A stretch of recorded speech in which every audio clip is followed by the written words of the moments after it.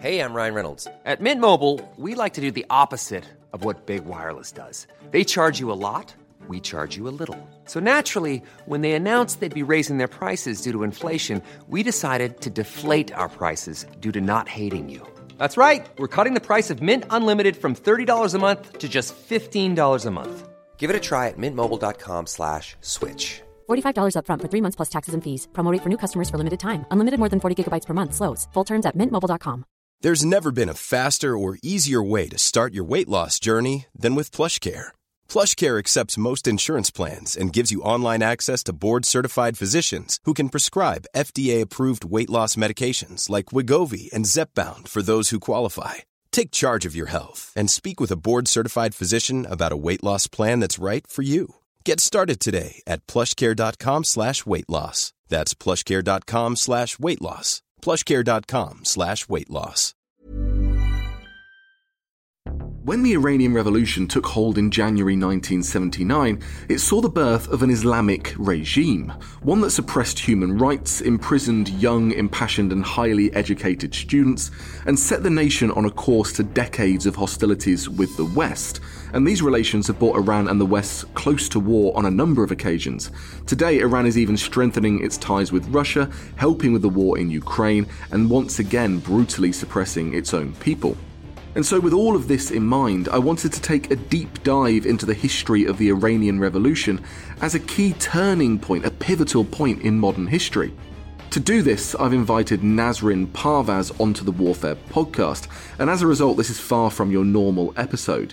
Nasrin is a survivor of post-revolution Iran. She was sentenced to death for attending the wrong meeting at the wrong time, and for her role in protesting against the government, she was subject to torture before miraculously being released in the 1990s and making her way to the UK. And so it's from Nasrin that we get a glimpse of life inside Iran and the ruthlessness of the regime. It's for this reason that I give you forewarning that this episode contains content that some people might find upsetting. But here now is the remarkable Nasrin Parvaz on the Iranian Revolution.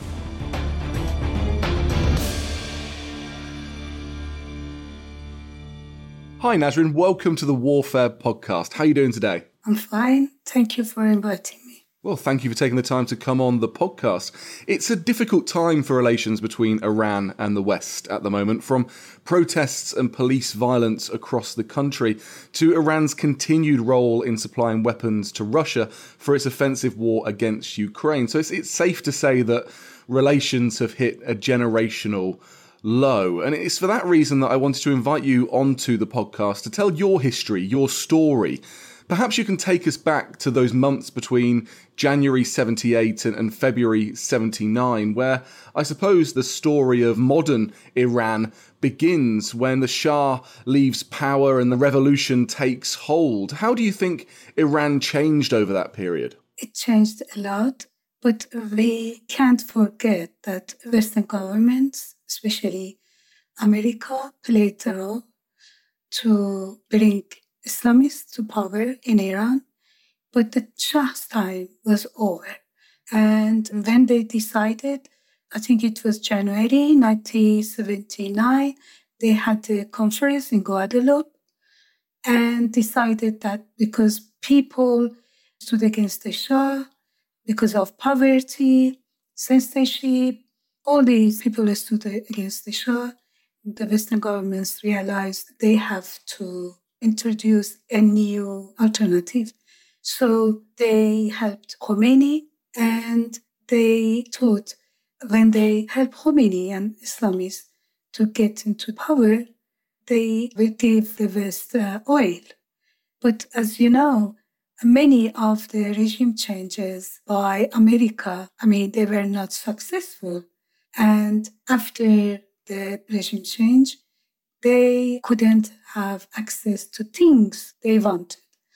So the Islamists took power, and very soon Khomeini announced, less than a month, he announced women have to have hijab. The next day, thousands of women poured into the street against his announcement. And he said, I didn't mean to cover all your body. I meant to just, if you like to have a scarf, things like that. But then very soon, less than 2 years, they made it a law that women go out with scarf in public places like offices, hospitals, universities, schools. Women had to cover their hair, otherwise they would be sacked. And so many women were sacked because they didn't comply with the rule. And the thing is, women were the first target. Then they started attacking Kurdistan because they didn't vote to Islamic government, yes or no, because there was a vote. So there's major changes that take place then between the Shah's departure, which in January 1979 was kind of branded as a vacation, but I think everyone knew that they were fleeing and leaving the country. The Shah's farewell, you could say. Yeah. And then Khomeini returns and is greeted by millions, but it sounds like things turn sour very quickly, especially with this suppression of women's rights. At what point did you become involved in these protests? I became politically active a few months after the regime took power. I became active because of the misogynistic laws they started to force on women. That is, say, summer of 1979. And I was arrested in mid-1982. And I was in prison until mid-1990. So you were in prison for peaceful protest for 8 years. But take us through that day. What is it that got you arrested? I was waiting to see a friend because, I became a supporter of a socialist group and I wasn't even a member, I was only a supporter. And that day I was waiting to see my contact and he was arrested and I didn't know he was arrested. He was tortured and he was taken to my appointment. And he came with his interrogators and I was arrested and I was taken to the Joint Committee Interrogation Center. There I was tortured until I was paralyzed. I remained paralyzed for about 3 weeks. A month later, my head was bashed against the wall and as a result of that, I developed a brain tumor. The tumor was extracted in 2012 in London. I was in that interrogation center for 6 months. They kept many prisoners under torture there. They used that interrogation center for 20 years, but despite this, in 2003, they turned it into a prison museum called a Brat Museum, and they say they never used it. Only the Shah's regime used it. Regarding the current situation, we wanted the same things that this young generation wants now. Many women of my generation struggled against the compulsory hijab and freedom of expression, and we were butchered. It was the early years of the Islamic regime, and people didn't know how dangerous it was. But now people know too well about the regime. The people in the street are fed up with the sexual apartheid, poverty, the lack of freedom, and they want to get rid of the regime. And they do this despite knowing, as you say, about the risks to their lives, their liberty, and their freedom. Can you take us through what the judicial process was like for you once you were arrested and charged? Because this must have happened to so many thousands of women across the country during that time. And like you say, it continues to happen over the decades and into today. Was this a kangaroo court situation? There was just simply a judge handing down disproportionate sentences? Because if I remember correctly from reading your history, you were sentenced to death. Yes. At that time, because we were very young, and we were against the religious regime and we wanted secularism, equality between men and women, these things, and hundreds of thousands of people were arrested. from 1980, for a few years, they published the names of prisoners they executed every night. They published their names in their newspapers. And despite that, it was very painful to make sure our friends are not among the executed ones, check those names. The number of arrests were so high that when I was taken to Joint Committee Interrogation Center, they didn't have empty cell. They put me in a corridor, and there were other prisoners in the corridor, and someone was watching 24 hours to make sure we didn't talk to each other. We were blindfolded 24 hours day and night. Even when we were eating or sleeping, we were blindfolded. So the main torture was bastinado, which is hitting on the sole of prisoners' feet. It's extremely painful. And as I said, they executed hundreds of prisoners every night. And when I was taken to Evin prison, every night we heard the sound of execution. I was tortured in Joint Committee Interrogation, but I was sent to Evin, to the court, and my judge was a mullah. And he asked me, would you repent in public for your political activity, standing against the state of God and being Western government's agents, these things. I said, I won't repent with anything. And he said, go. It didn't take more than 1 minute. He, with his hand, just said, take her out, and the guard took me out. And a few months later, they showed me the sentence. But when I had my summary trial, I told my parents that I'll be executed like my friends, because so many of my friends were executed. So many prisoners from the wing Awazi were taken and were executed. Then I told my parents. My father was extremely shocked and sad. And he said, they can kill you over my death. I won't let them. I tried to calm him down, but he was shaking from fear of me being executed and shock. And I was very sorry that I told him, but I had to prepare him and my mom. But in a way, it was good because he went to see so many people in the power, and he could change my death sentence to 10 years of imprisonment.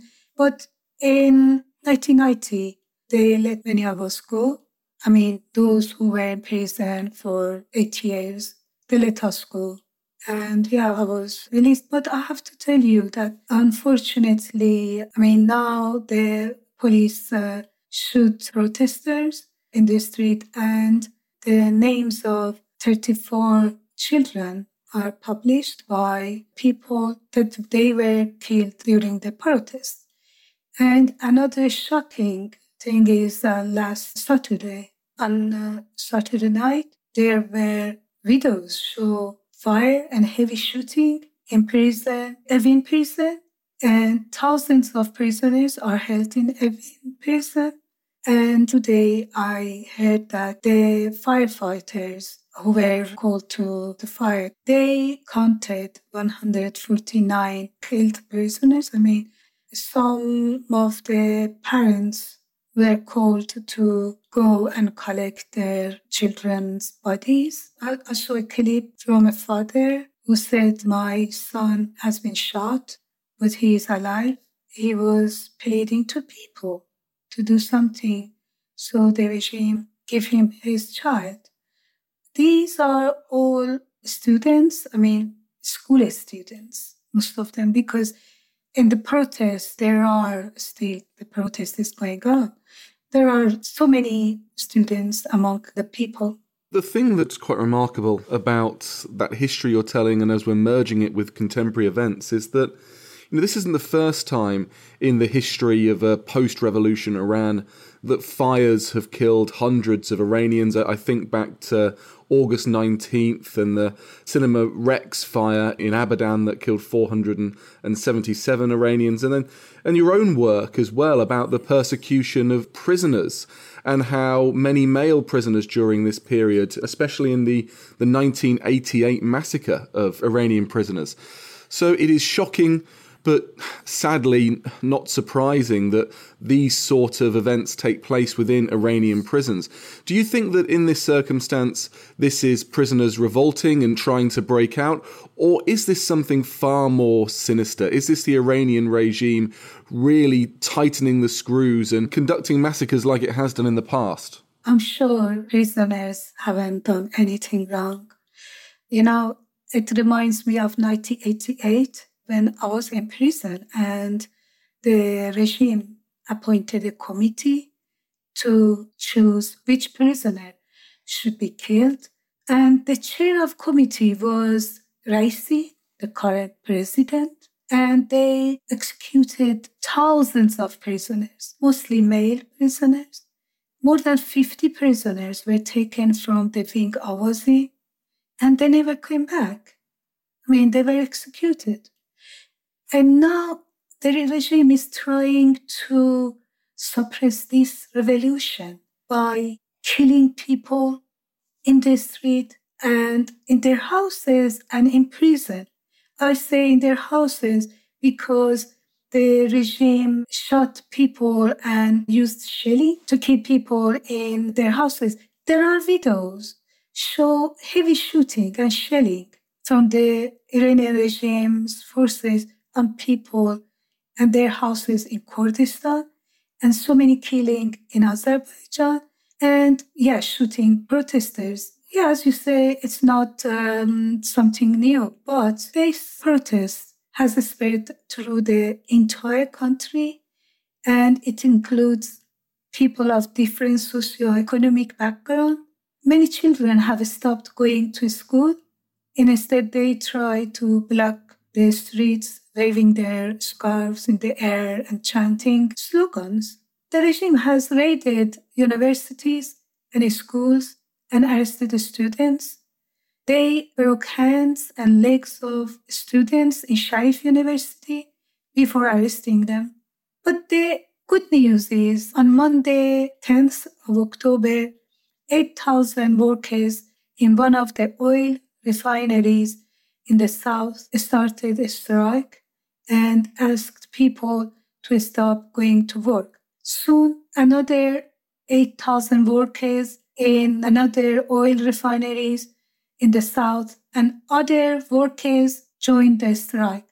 Hundreds of workers are arrested, but I'm sure other workers will start the strike and join the protest, though they are in the protest, because the protests are usually after 6 o'clock in the evening when it's dark and it's difficult for regime to shoot, to realize which one is their guards, and it's more difficult for the regime in the dark. But if the workers in other factories and refineries join the strike, which I think they will, the regime will be kicked out of power sooner. But anyway, people say they won't give up despite the killing. People say they won't give up. They want to kick out the regime.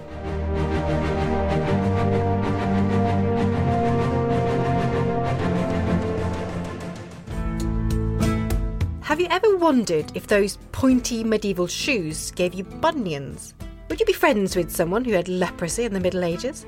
And what on earth does that Bluetooth symbol on your phone have to do with the Vikings?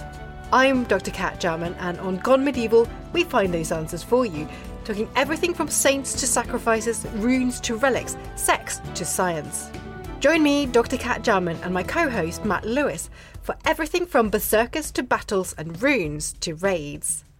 Subscribe to Gone Medieval from History Hit wherever you get your podcasts.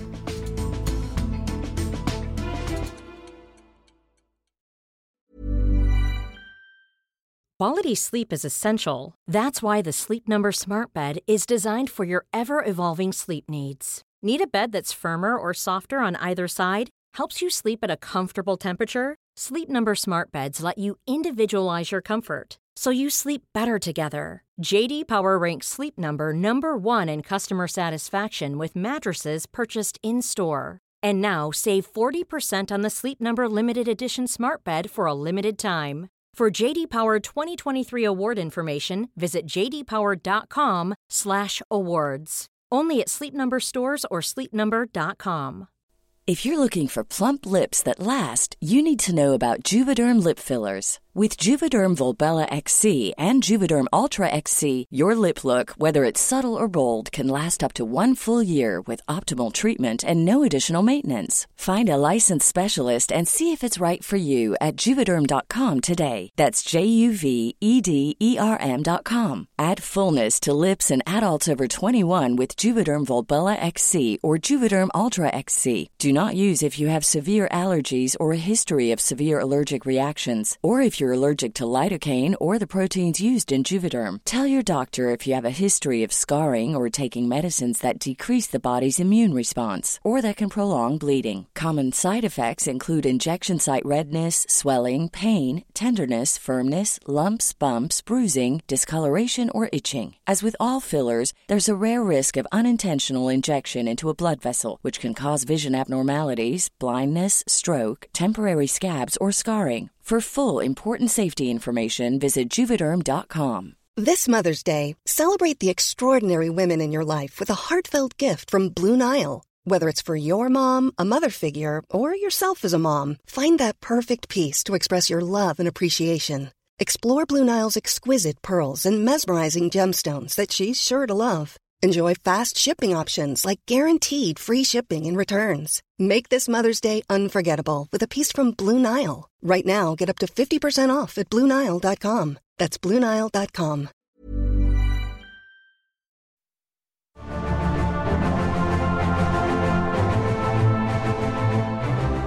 Give us a sense to what extent there is a kind of divide in support between support for the regime and support for the protesters. I mean, we see mass public uprising, and like you say, industries are now joining in strikes in solidarity with those who are protesting against the regime. But there must be still a consolidated, firm base of support for the regime for it to survive. Is this a protest that is tearing apart families? Is it tearing apart communities? Or is it more the case that the current regime has so much political and military power that even if the mass amount of the population are against them, they can still hold on to power? You know, it's very interesting. People are together, except those who are paid by the regime. And it's normal everywhere. All regimes have their supporters because the money that the regime gives them. But the rest of people, that is, most of the population, are together. It's very interesting. And one thing that is very interesting for me is in a country that the regime tried for 43 years to convince the population that women are inferior to men, the main slogan is women, life, freedom. And the thing is, women issues in Iran isn't only hijab. It includes every aspect of life, from marriage to divorce to custody of children, inheritance, and so on. Just to name one, girls' inheritance is half boys. But going back to the protest, it has spread through the country and it includes people of different socio-economic background. I don't think people can survive because this time, I mean, if you look at other past uprisings, the regime could suppress them after a few days or perhaps 1 week. 1 week, the last one, by shooting people to their head during the protest, beat them with a button. But this time, it's over a month. And despite all killing and being tortured in prison, outside prison, people haven't given up. And I hear from people I talk to in Iran, and they say, we won't give up. And they say other people say the same thing. That's why, the regime is trying to spread fear by killing prisoners. But that's interesting. The Saturday night, when people very soon realize that the regime is killing prisoners, actually burning prisoners, and people drove towards the Evin. There are clips that there's heavy traffic in the roads that goes to the Evin prison, and people gathered outside the prison, and they started chanting slogans against the regime. You can hear, when I watch these clips, these videos, the fire is visible and the sound of shooting. And later on, we heard that they just shot prisoners, most of them children. And there is another clip that shows guards started the fire on the roof of one of the wing, which later on we saw the clips of that wing is burned all through, and some prisoners were burned and were suffocated because of the smoke. One thing is, Evin is in the mountain, and from the town, people could see the fire. That's why they drove to the Evin, and because they know the regime now, as you mentioned, the Cinema Rex, how the Islamists burned more than 400 people in the cinema and say the Shah did that to spread hatred towards the Shah. Shah wasn't good, but the thing is, the Islamists wanted to make people in the South stand up against the Shah, because by summer 1979, the demonstrations against the Shah was widespread through the country, but the South was silent. So they burned people in the cinema and spread rumors so that Shah did that.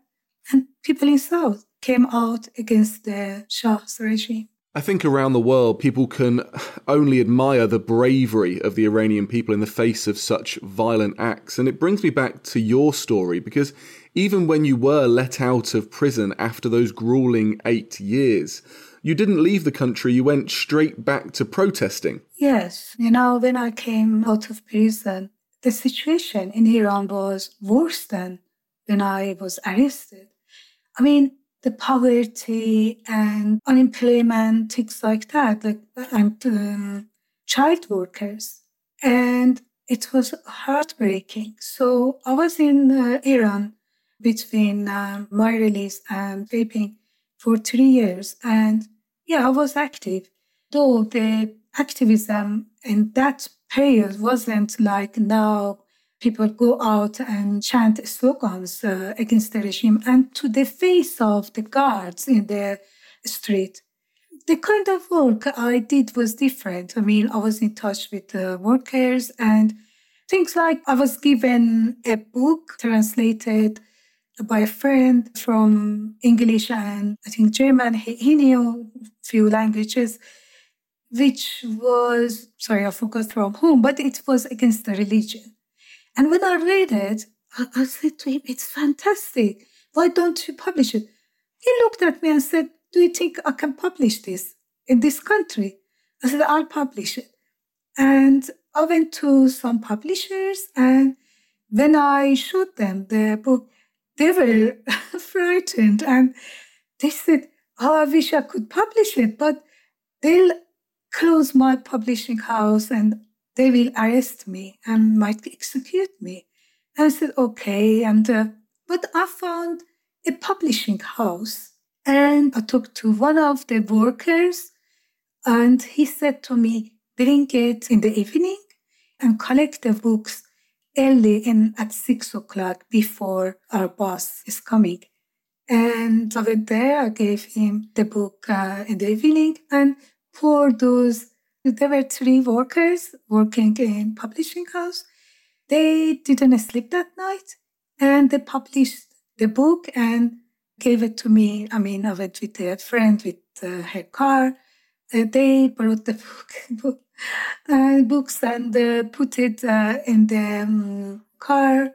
And if I was arrested again for that, I know it's crazy, but I was so angry with the regime.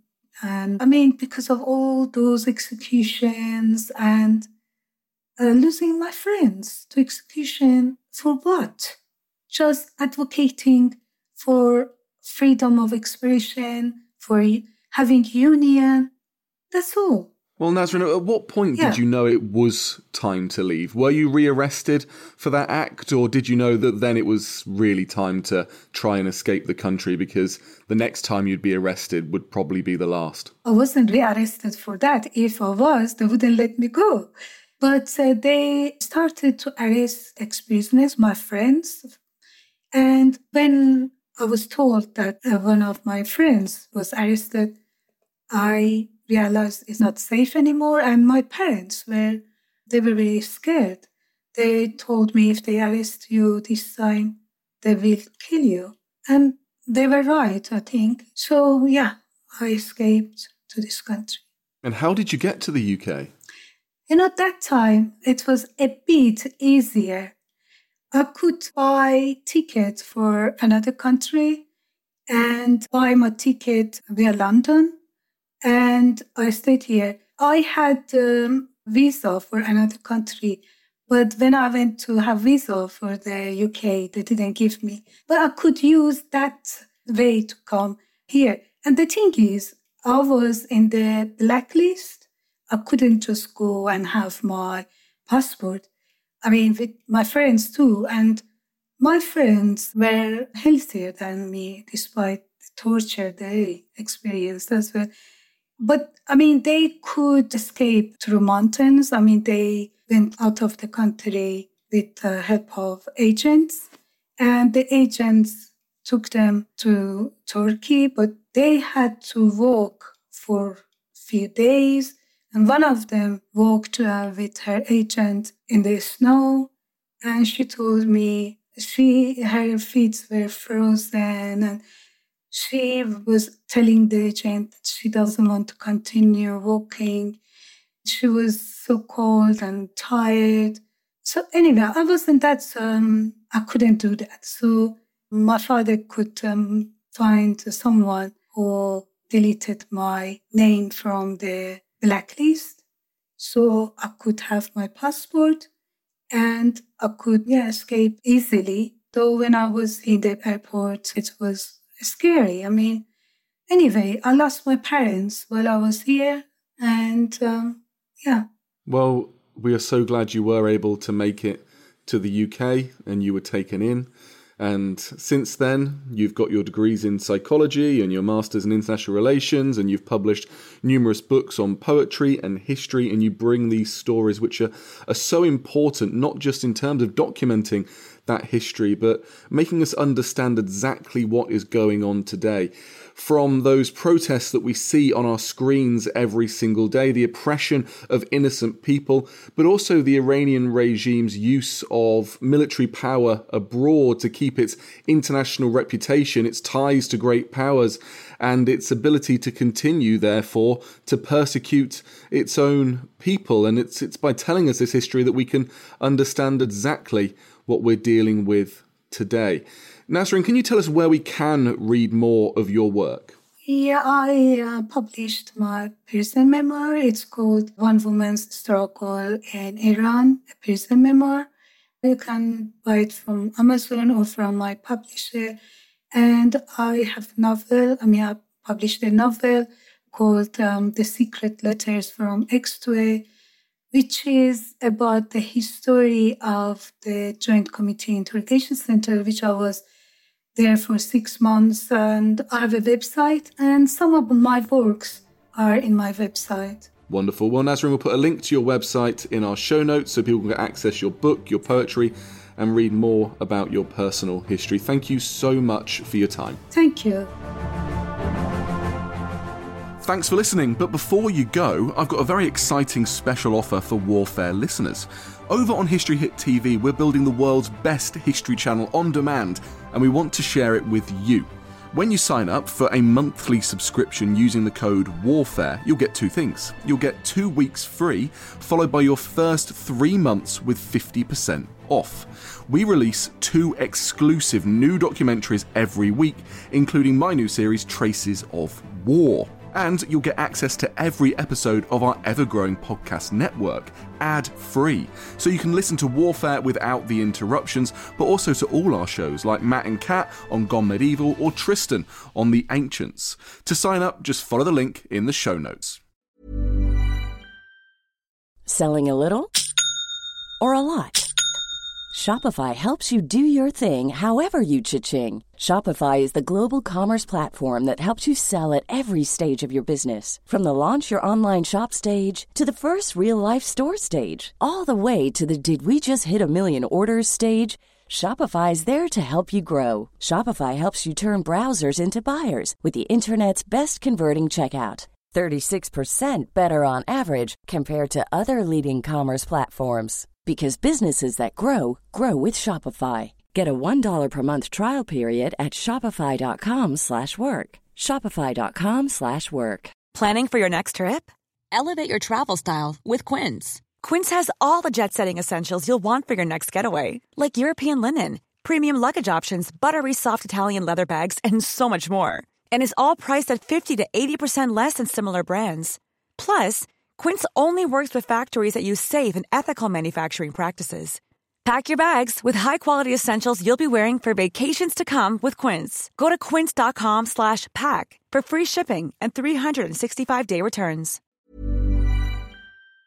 And before you go, remember, as a Warfare listener, you get a special discount at History Hit. Subscribers get access to blissfully uninterrupted, ad-free podcasts and thousands of hours of history documentaries. You've got everything from the American Revolution to my own documentaries like Traces of War, Weapons of War, and 24 Hours in Normandy, where I follow in the footsteps of the Green Howards on D-Day, from their beach landings to being awarded the Victoria Cross, and all the way through their first day where they made it 7 miles inland, further than any other British or American unit.